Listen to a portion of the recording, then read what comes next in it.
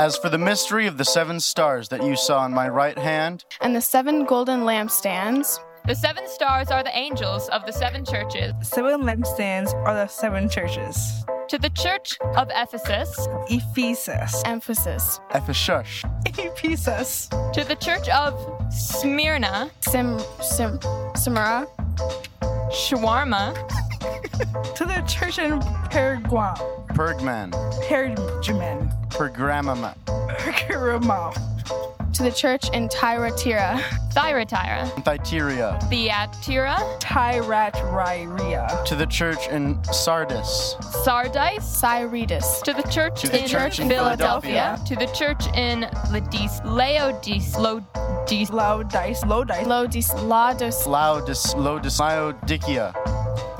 Dear Ephesus. dear Smyrna, dear Pergamum, dear Thyatira, Dear Sardis. dear Philadelphia, dear Laodicea, dear Woodland Hills. dear Woodland Hills, dear Woodland Hills. Dear Woodland Hills.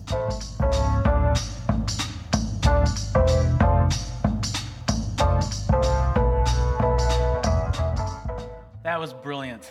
That was absolutely brilliant. My name is Dan Kent. I'm a teaching pastor here. It's good to see there's a lot of people here today. It feels extra crowded, which is good because it's also kind of cold, and I need some warmth. And the worship definitely helped. So my name is Dan, and we are in a series on Revelation, and we're back in it. Last week we took a week to celebrate Dr. Martin Luther King, his life and his teachings, and we had a really, wasn't that awesome? We had a really, really unique sermon. It was a co-taught sermon with Greg and Pierre, and I got to admit, I feel a little awkward because there was so much passion and fire up here last week. It was almost like there was like this wild, crazy Kiss concert up here, just tore up the stage, and now here I come, John Denver, with my ukulele. It's a little awkward, but it was great. And I just let me just say one more thing because I feel very embarrassed right now. Last night after our practice run through, I went to Pizza Luce to watch the first quarter of the football game, and I met 3 people who come to Woodland Hills, and they introduced themselves to me, and they gave me their names, and they had one person who was also there, but I don't know if he was out getting the truck or something like that. His name was Mike. I was hoping to see them again here today and remember their names. And I forgot their names, but I remember Mike's name, who wasn't even there. So all I can really say is, Mike, it was great to not meet you. Whatever that means. Sometimes I wish I could return and exchange my brain, but I don't have my receipt, apparently. Okay, serious time. We are back in the book of Revelations, and I'm so excited about this series. This has been way more fun than I ever dreamed that it would be. I've just learned so much. Greg finished off our first sub-series of the book. It was called Do Not Be Afraid, was the sub-series. He finished that off 2 weeks ago, and I get to kick off our second sub-series, which is called Dear Church. And that means that we are now in chapter 2 of Revelation. And the Dear Church series will go over chapter 2 and chapter 3 of Revelation. And what happens there is Jesus basically gives this report card to each of these 7 churches in Asia Minor. And starting with, right away in chapter 2, he starts with Ephesus, or Ephesus, as some people call it, apparently. And so I get to start off with this church at Ephesus, and I'm very excited about that. But let me just, before I get to it, I'm so excited I'm skipping over things. I got to say this too. The Dear Church sub-series and the Do Not Be Afraid sub-series and whatever sub-series that we have after this, they all fall under the overall series, which we call the Unveiling. And let me tell you, the more we are in this series, the more I see that is just the perfect title for this series, because the word apocalypse, the Greek there actually means to unveil or to take something out from hiding, to reveal a deception. Those are the types of things that unveiling means, apocalypse means. It's not about the end of the world, it's about revealing the lies that lead to death. And that's what we've been seeing as we've gone through this first chapter of the book, and that's what we will continue to see. And when you think of the book and when you read the book with this idea that that's what the goal of the book is to unveil all the ways that we've been deceived and the ways that we've been duped, man, it makes sense of so much stuff. So many of the weird things suddenly, okay, well, now that makes sense. For instance, it makes sense that Revelation chapter 1 spends so much time arguing and defending this idea that Jesus is this exalted, sort of transcendent authority. And that makes sense if deception is the primary objective that we have to kind of overcome as people. Because, listen, if we're all deceived, if we're all in this cult, you can't get out of the cult by listening to other cult members. You need somebody outside of the cult, an authority outside the cult to show us the truth. And the fact is that humanity is in Satan's cult. And Jesus has come to show us that we are in this cult. We need that authority from outside, and that's why chapter 1 spends so much time arguing that he is that voice from outside. The second thing it helps us understand is why, and Greg did a sermon on this 3 weeks ago called Jesus' One and Only Weapon. And that one and only weapon was a sword, but it was a sword that came out of Jesus' mouth when he spoke. In other words, his truth is light that exposes the darkness. His truth is truth that exposes the deception. It attacks the enemy's deception. And so that makes sense that would be if deception is our primary objective, our primary foe, then we need a sword of truth, and that makes sense. It also makes sense of another strange thing in chapter 1 of Revelation, and that is this idea that the 7 churches are represented by these 7 lampstands. Now, if you're like me and you're reading that, you might think that's kind of weird. Because so much of the language in Revelation is so dramatic. There are dragons, and there are swords coming out of the mouth, and there are beasts, and there are people on the moon. And then when it comes to churches, a lampstand. A lampstand, that's what the church is. I mean, why not like a coffee table or a shoe rack, you know? It's just, it seems like it's so weird. It's so meek compared to some of these other things. But it wouldn't have been meek to first century Jews, because first century Jews knew the importance of lampstands. Because if you go back, you can see this in Exodus 32, it was really important in the temple to have a candle to illuminate the inside of the temple.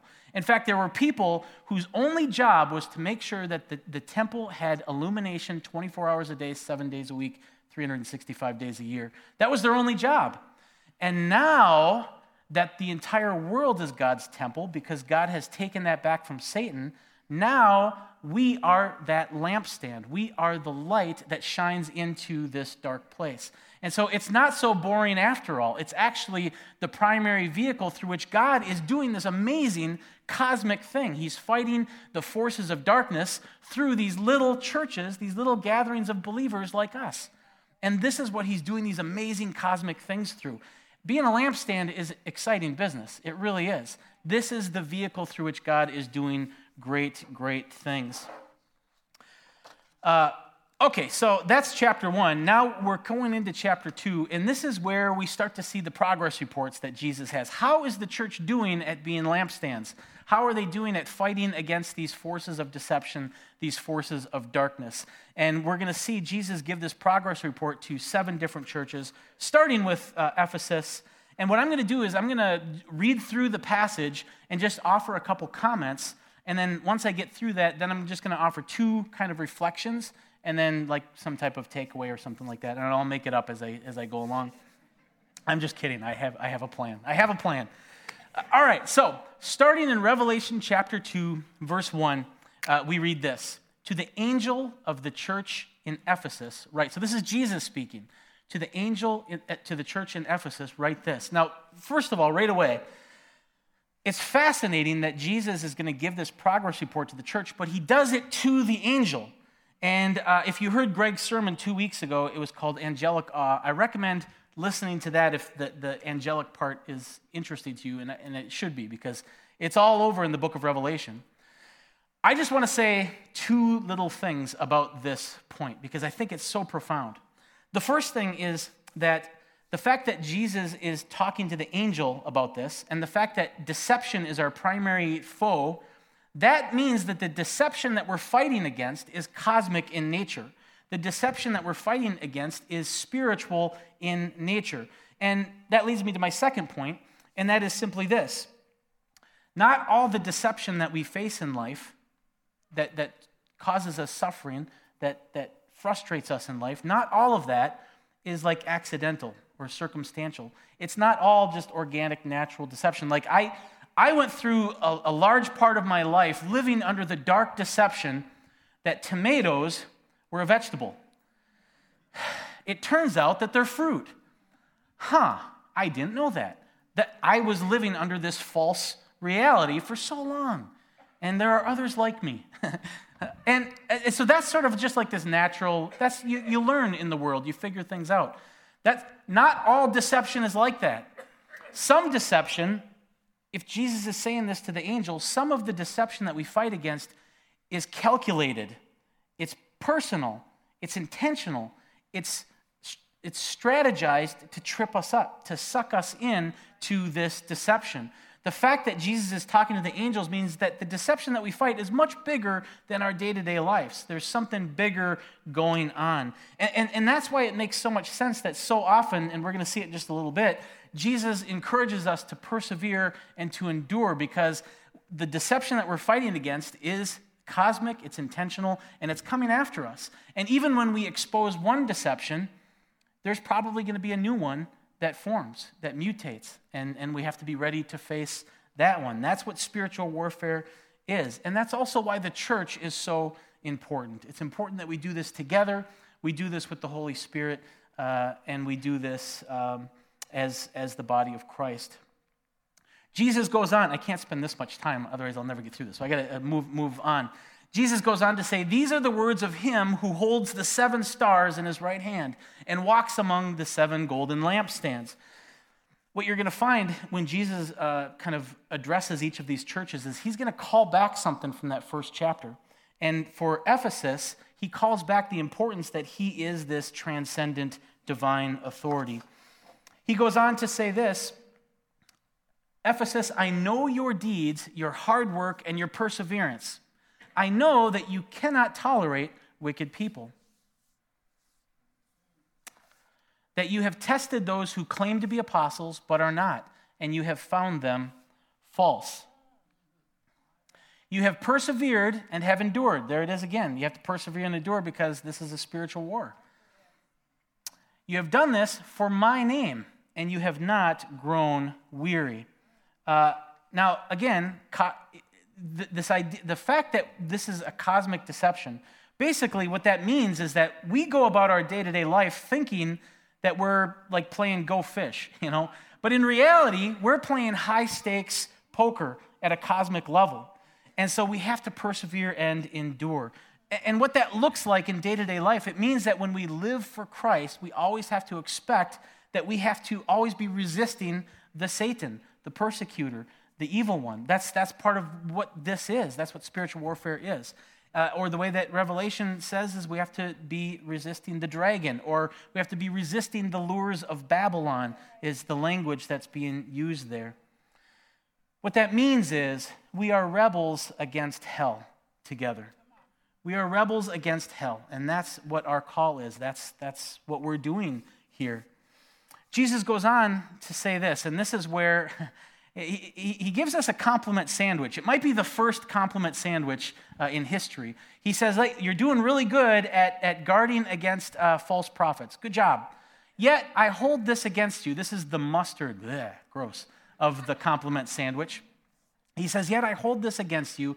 You have forsaken the love that you had at first." I'm going to come back to this. What is that love that they had at first that they have forsaken it? Because that is very important. And so we're going to spend extra time on that. So put that on hold for a minute. Then he goes on to say this, "Consider how far you have fallen. You have forsaken that love that you had at first. Repent and do the things that you did at first." And this is what he says.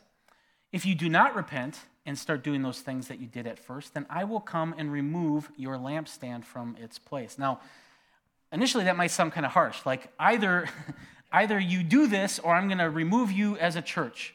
But I don't think it's as harsh as it sounds. In fact, I think it's very organic, because what is a lampstand? Well, a lampstand is something that shines light. Well, what is the light that we're supposed to shine? This is key. The light that we're supposed to shine is that we're supposed to love one another. And guess what? If we're not loving one another, then we're not shining light, in which case we're not really a lampstand anyway. And Jesus is just saying, if you're not going to shine, if you're not going to do the things that you're supposed to do as a lampstand, well, then I'm going to make it official, and I'm going to take your lampstand away. Then he says this. This is the other positive side of the compliment sandwich. He says, but you have this in your favor. You hate the practices of the Nicolaitans, which I also hate. So Jesus hates these practices of this group of people called the Nicolaitans. I will talk more about that on the Musecast on Tuesday, but I'll just say for now that we don't really know who the Nicolaitans were. We have lots of speculations, and I will share some of those, and you can watch that on YouTube Tuesday at 4. He closes off his assessment by saying this: whoever has ears, let them hear what the Spirit says to the churches. To the one who is victorious, I will give the right to eat from the tree of life, which is in the paradise of God. Now, he closes each of his appraisals with this promise about this tree of life and this reward for being victorious.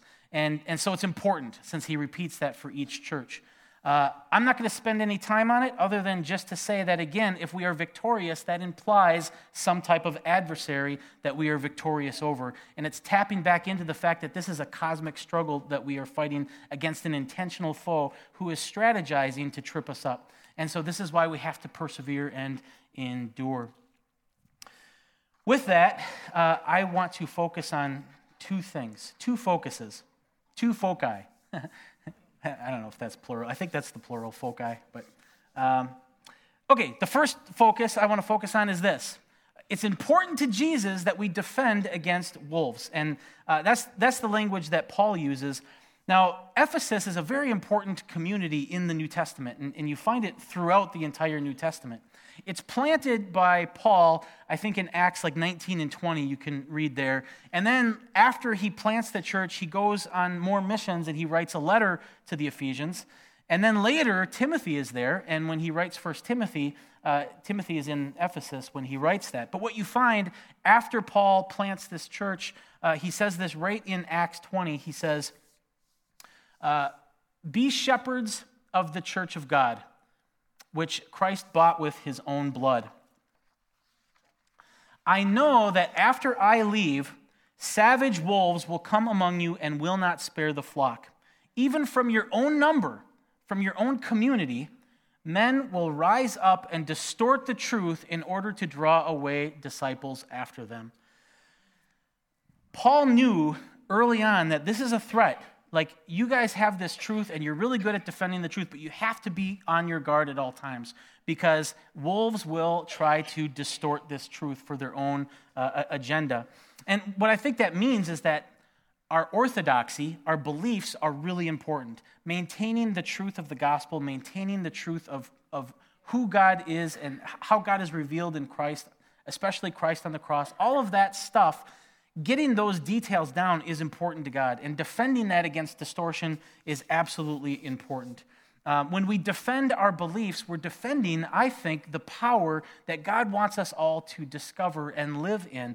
We're defending this fire of God, which has, at the crucifixion and the resurrection, this fire has exploded throughout history and has transformed the world, but we have to protect that fire. We always have to be on guard to protect that. And the Ephesians, Jesus says, man, you guys are doing really good at that. You have tested these apostles and found them false. Good job, A+. You did well. But at what cost? I wonder if their success at defending against wolves might have maybe sabotaged something else that they were supposed to do. Because Jesus says that they have forsaken the love that they had at first. And that leads me to my second point, and that is this, that we should be loving God's sheep. This is the second important thing. So the question is what was that first love? Was it our love for Christ, or was it our love for each other? Now, you could look at this passage, and in verse 3, Jesus says that you have persevered and endured for my name's sake, which means that the Ephesians thought that they were still loving Christ pretty well, thank you. And so maybe the love that's being talked about here is that they have failed to love each other like they used to. And I think that there's something definitely true about that.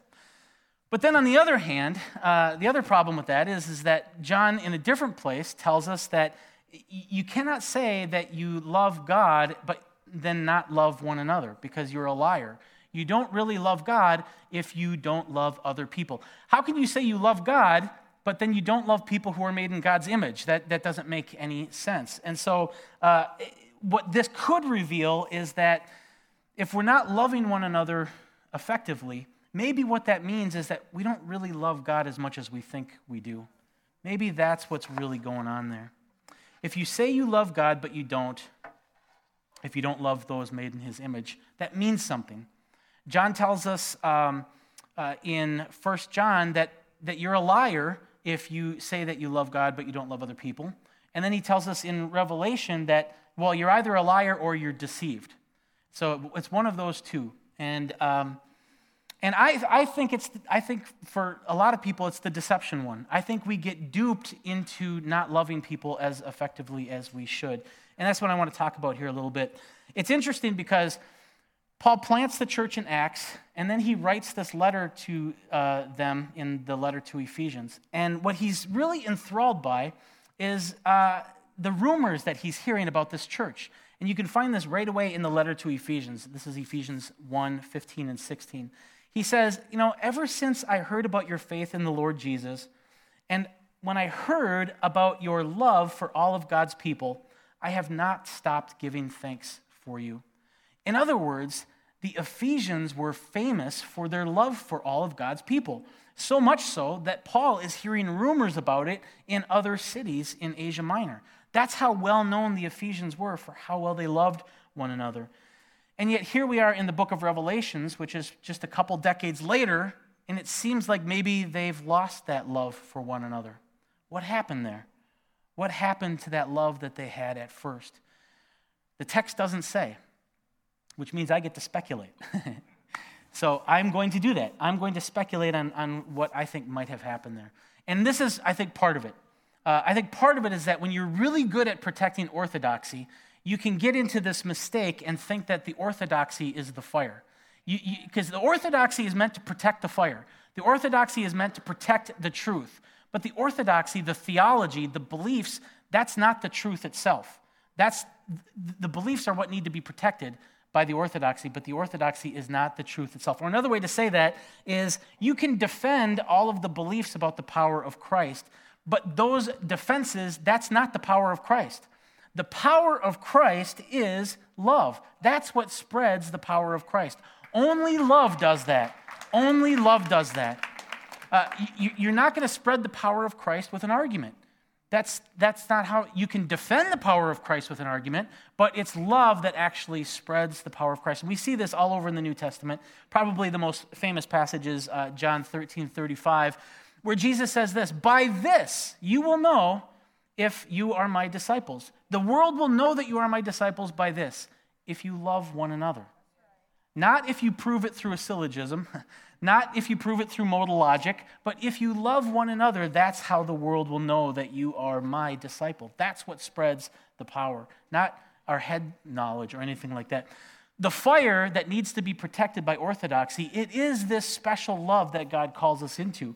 It's this invigorating power of living as God's beloved in this special type of loving community with this special type of love toward others. That's what the fire is, and that's what perpetuates the power of the truth of God. Orthodoxy and our theologies and stuff like that are very important, and God calls us to defend those things. But they were never meant to be an end in themselves. Our theology was always meant to be a means to an end. They've always been a vehicle to get us into this special kind of love, this special kind of community. That's what the whole point of it was. And I think what happens is we tend to think that our theology is more important than love, and it just isn't. It's not even close. Because our theology, it's just ideas. It's neurotransmitters wiggling in our brain. It's just this cognitive stuff that's happening. It doesn't really, I could sit here and think truth all day long, and it doesn't mean anything unless I'm actually doing something with it. And so our orthodoxy, our theology, that's not the power. Love is the power. And notice that love requires action. Love demands action. Love isn't love without action. You need to have something happening in order for it to be love. Think of if you're married, consider your spouse. You know that it's not enough to just in your head love your spouse. That doesn't work. They have to actually see that love.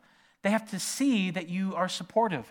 They have to see that you are encouraging them to be who they want to be and the best person they can be. They have to see that maybe you bring them donuts every once in a while, and maybe you give them a foot massage, and it might be different for you, but those are the types of things that you can see, and then you can know that this person loves me, and you have to be able to see that. See, Jesus isn't about being the truth so that you can just simply find the truth. That's important. You have to find the truth. And that's why we're told over 100 times in the Old Testament to keep seeking God. But it's not just so that you can get the reward of having this great cognitive idea. The point is that he wants you to live in that truth after you've found it. That's the point. That's where the magic is.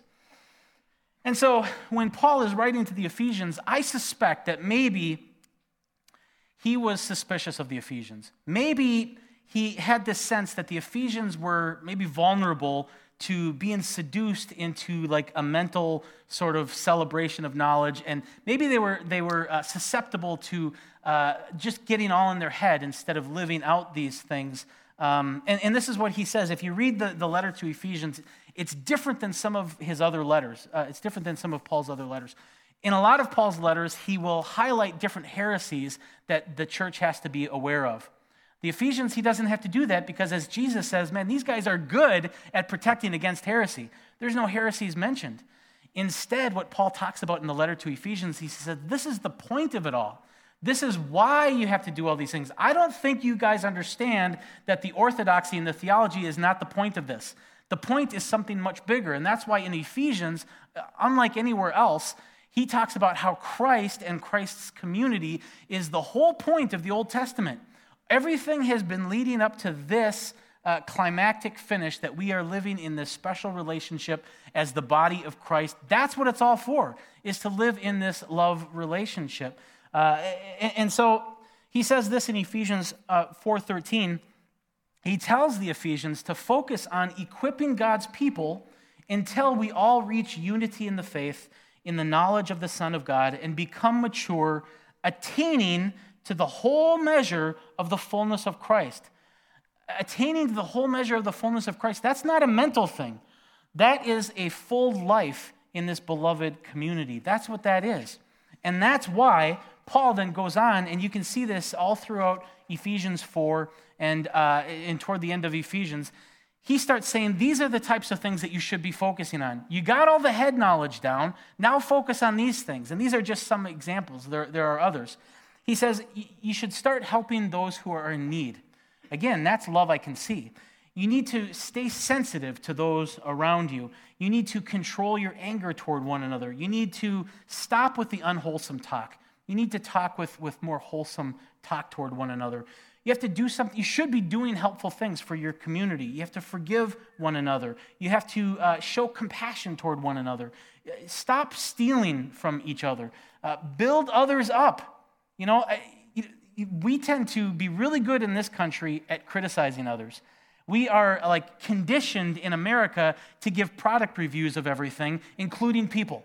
And so our critical thinking skills are so good. Like if you could see like our critical thinking skills, it would be like Arnold Schwarzenegger in his prime, man. That's how good we are at critical thinking.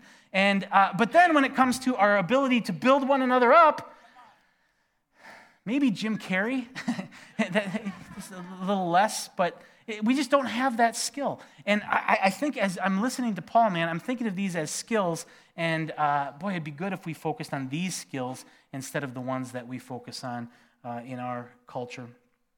He goes on to say to put off falsehood toward one another. Stop pretending to be something that you're not to each other. Be yourself and love people as they are. And I just think that's so important. I think the warning here is so important in Revelation. The warning is simply this.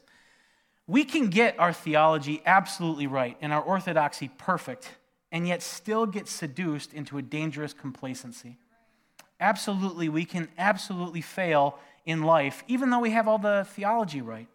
The way that Greg has said it in the past, he said that it's easy to get seduced into getting your life from your ideas and your theology. But we're supposed to be getting our life from Christ and being one of Christ's beloved and living in this love relationship in the body of Christ. That's what we're supposed to be getting our life from. And that's why I really want to focus on this as it applies to our church here, because I think this is absolutely key, especially in this time that we're in. Because in this time, and we've talked about this a lot, I think we are particularly vulnerable to this warning, to this mustard in the compliment sandwich. Because we've talked about this so much. I mean, we live in a time now where with social media and talking heads and internet memes and all of that stuff, we get organized and sorted by our ideology. We like, what do you believe? What's your opinion? Where do you stand on this? And based on your answer, you get put into different buckets. And we've talked so much about how destructive that is and how that leads to anxiety and depression and isolation. And that's all true. And I don't want to spend any time on that because we already have. But I do want to just consider this one thing. Living in this culture where ideology and what you believe about things is so important, I just want us to think, and this is what I was thinking about this week. Think about the pressure that puts on you to be right. You have to be right all the time about everything. And if you're wrong, if you screw up, there's always a tribe that's waiting to pounce on you. That's a tremendous amount of pressure to be right all the time. And when you look at how this plays out, you can see the evil of it. If you are right to the group that you're targeting, you're fine, you're good. But if you're wrong to that, well, then you can get attacked, you can get canceled, or even worse. If you look on YouTube for debates between anybody, Christians and atheists, the language that's used in the description, atheist destroys Christian apologist. That's how violent it is. And you watch the video and you're like, well, they both gave pretty good arguments, but nobody was destroyed. But that's the language, that's the spirit in which we live. And there's so much pressure to be right all the time. And of course we want to be right. We're called to seek truth. We're called to defend truth. And that's important. We want that. But we need something much deeper than being right. As God's beloved people, we have needs that are way more important than being right about everything all the time. For instance, as people, we need compassion. We need patience. We need to be understood. We need forgiveness from each other. We need mercy from each other. We need unconditional love. Those are the types of things that we need. But it's interesting that those are exactly the types of things that you simply cannot get in an arena where you have to be right all the time. Because by definition, having to be right is a condition. You can't get unconditional love if you have to be right all the time, by definition. And so we have this society that sort of constrains us from getting the things that we need most in life. Barbara and I have an acquaintance who does ministry in Chicago, and he's so inspiring to us. His name is Mike, and he helps his neighbors, and he helps his part of the street. And he's got this one neighbor that is sort of a grouchy kind of guy. People avoid him. He doesn't take very good care of himself. He's old. He just doesn't care about anything. And so he's starting to have these physical problems. And one of the problems that he has is he's overweight, and he's got really bad toenails that he can't clip. And nobody likes this guy. He's like sometimes even kind of vicious. And yet Mike will go over there and clip those thick, yellow, gross toenails for his neighbor. And the neighbor doesn't show any appreciation at all. Not even a little bit. And yet Mike does it anyway because that's love. That's what love looks like.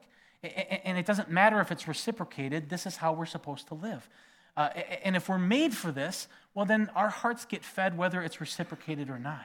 And Mike goes and he does that. Now, I'm not at that point.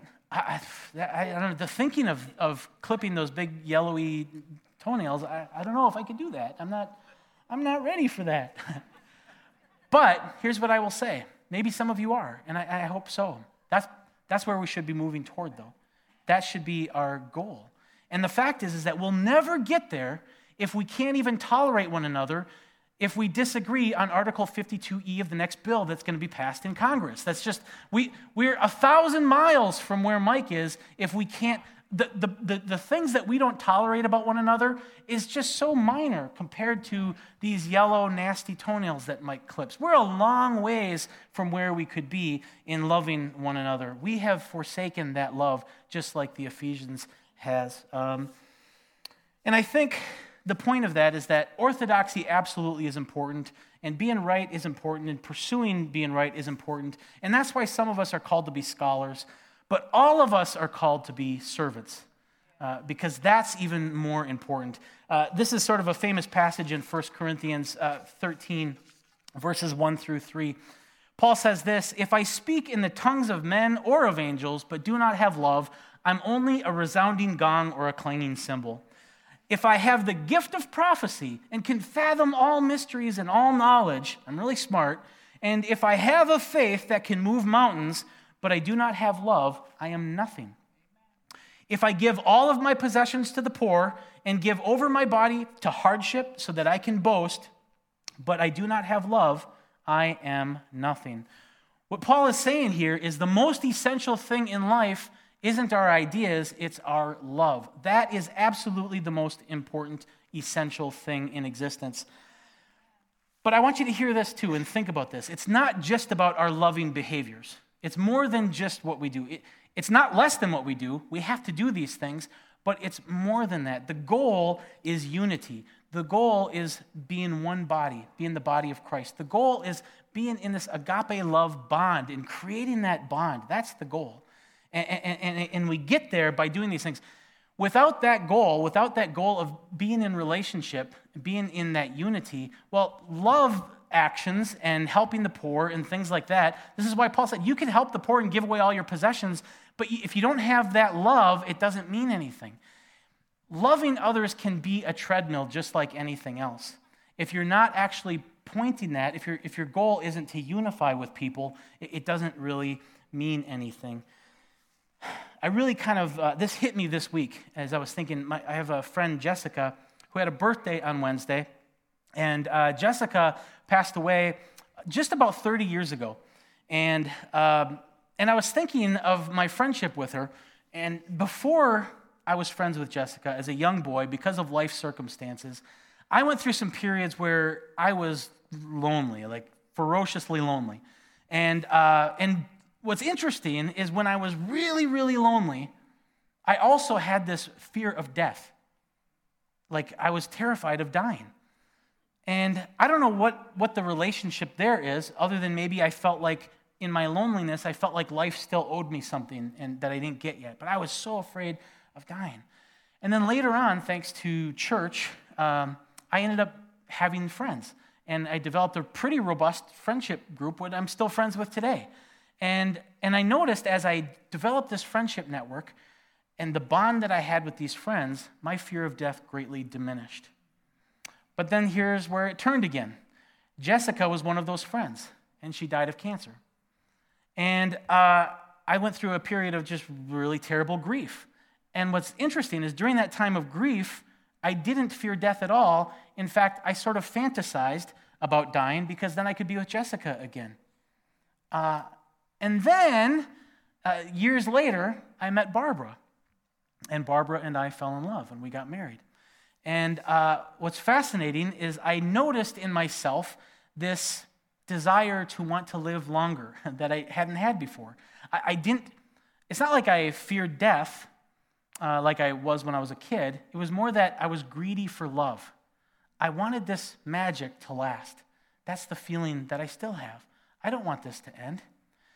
And the point of all that is simply this. For me, I recognized that out of all those fluctuations in life, in my relationship to life and death, the barometer of all of that was the love that I experienced. Love is the barometer. Love is more basic than even life itself. The bond of love is more essential and more basic than mere survival. Love is the most important thing, and I felt that. And I hope more than anything that you have felt that too, because there's nothing as securing and empowering as that in life. And you can see this in the world too. There are orphan studies where you can see these orphans who are neglected, abandoned in these orphanages. And like, for instance, Romania in the 80s had like 120,000 orphans in just an 8-year period. And they couldn't keep up with the care.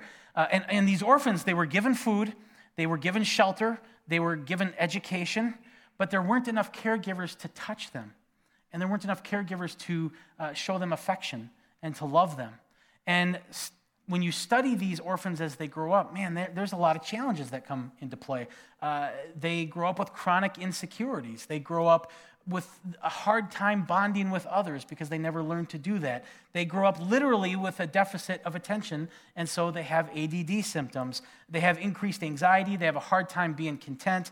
They die at higher rates than kids who are raised in loving homes. And you can actually see in their biochemistry that they have stunted hormonal activity compared to kids who are growing up in families. And we see this as Christians, and we can know, well, of course, because they're not made for education. They're not made to get their food needs met. They're not made for shelter. They're made for love.